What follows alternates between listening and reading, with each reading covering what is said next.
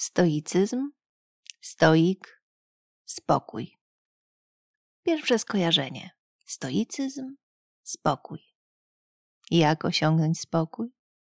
Gdy przeciwności go odbierają, gdy inni go odbierają, gdy my go odbieramy? Właśnie. Zapraszam.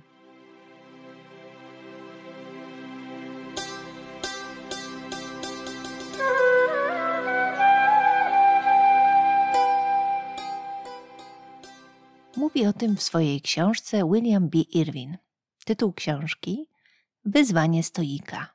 Podtytuł: Jak dzięki filozofii odnaleźć w sobie siłę, spokój i odporność psychiczną. Autor jest profesorem filozofii i szuka współczesnego spojrzenia na starożytną naukę, czyli zestawia rady filozofów sprzed 2000 lat i psychologów z XX wieku. Człowiek jest jeden, wtedy i dziś. I zawsze miał pod górkę.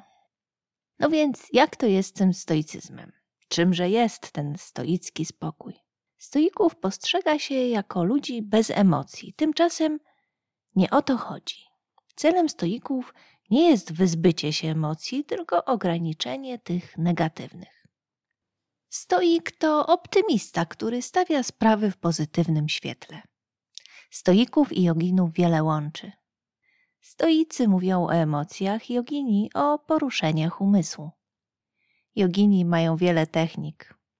8-stopniowa ścieżka jogi. Medytacja, praca z ciałem, oddech.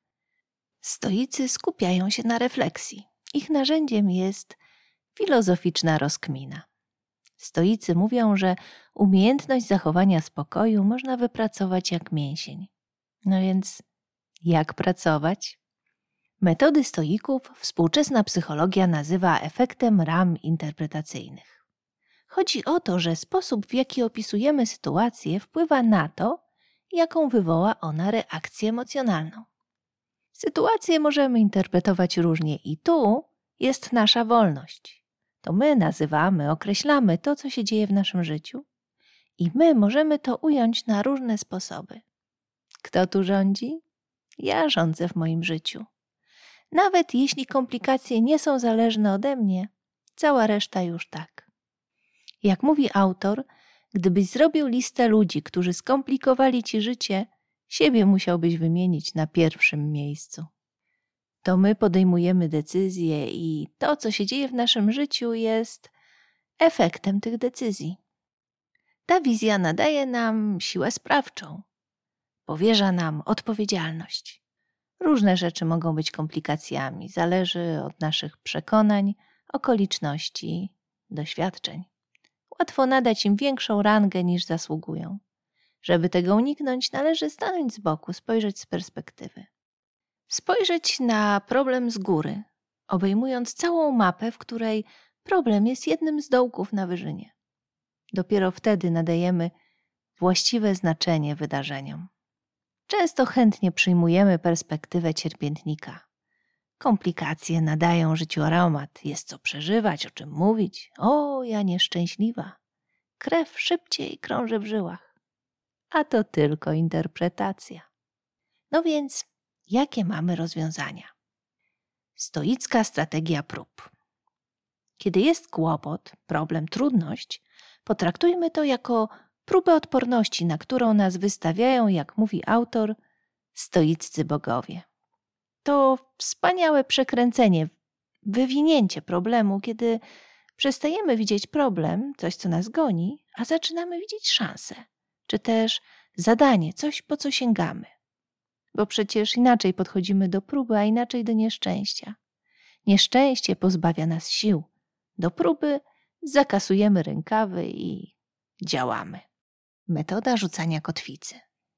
Autor nazywa ją negatywną wizualizacją. Wyobrażać sobie, że mogłoby być gorzej. Kiedy szykujemy się na duże kłopoty, a mamy małe kłopoty, jesteśmy mile zaskoczeni. Rama konkurencyjnych zobowiązań. Postawić sytuację w szerszym kontekście, nie przyjmując tylko swojej perspektywy. Oczekiwaliśmy, że ktoś coś dla nas zrobi. Nie zrobił. Kiedy spojrzymy na sytuację, przyjmując różne spojrzenia, także tej osoby, łatwiej będzie nam zrozumieć i pogodzić się z sytuacją. Osoba, która zawiniła, miała inne sprawy, musiała w danym czasie załatwić coś innego, nie zdążyła nam pomóc. Rama niekompetencji. Może ktoś nie zrobił źle ze złej woli, tylko przez zapomnienie, nie poradził sobie, nie potrafił. Kiedy tak pomyślimy, zamiast złości pojawia się współczucie. Często stosuję tę metodę, skupiając się na intencjach osoby, która sprawiła mi przykrość. Rozważam, jakie intencje stały za działaniem. Zwykle ludzie nie robią źle celowo, tylko tak im wyszło. Jeśli wiem, że intencje były wrogie, wszystko jasne, ale zwykle nie są. Rama narracyjna. Wyobraźmy sobie, że w przyszłości opowiadamy o tym, co się wydarzyło. Zawsze z perspektywy czasu rzeczy zmieniają wagę. I po roku czy 10 łapiemy się za głowę, czym ja się martwiłam. Jakie znaczenie ma teraz ten stłuczony kubeczek? Rama komiczna. Możemy też sytuację obśmiać. Sokrates mówił, kiedy ktoś go uderzył, szkoda, że nigdy nie wiadomo, kiedy przed wyjściem na spacer założyć hełm. Mamy komedie, książki, filmy, mamy kabarety, opowiadamy sobie dowcipy. Poczucie humoru to potężna broń w walce z przeciwnościami. Rama gry. Potraktowanie sytuacji, w której jesteśmy, jak gry. Życie to jest gra i takie są jej reguły. Niedogodności to reguły tej gry. Wracając do strategii stoickich prób. Często postrzegamy życie jak egzamin. Według Seneki egzaminatorem jest Bóg, a my podejmując te próby rozwijamy się, podążamy ku doskonałości. Przeciwności zawsze będą, nie da się ich uniknąć. Dzięki nim stajemy się coraz lepsi, mądrzejemy.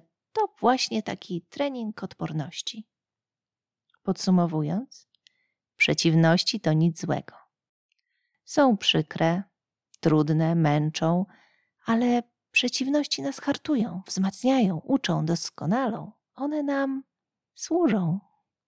A co z darami losu? Jak wobec nich powinien zachować się stoik? Symetrycznie. Też z dystansem. O, to już chyba trudniej. Dziękuję, że jesteś tu ze mną. Do usłyszenia za tydzień.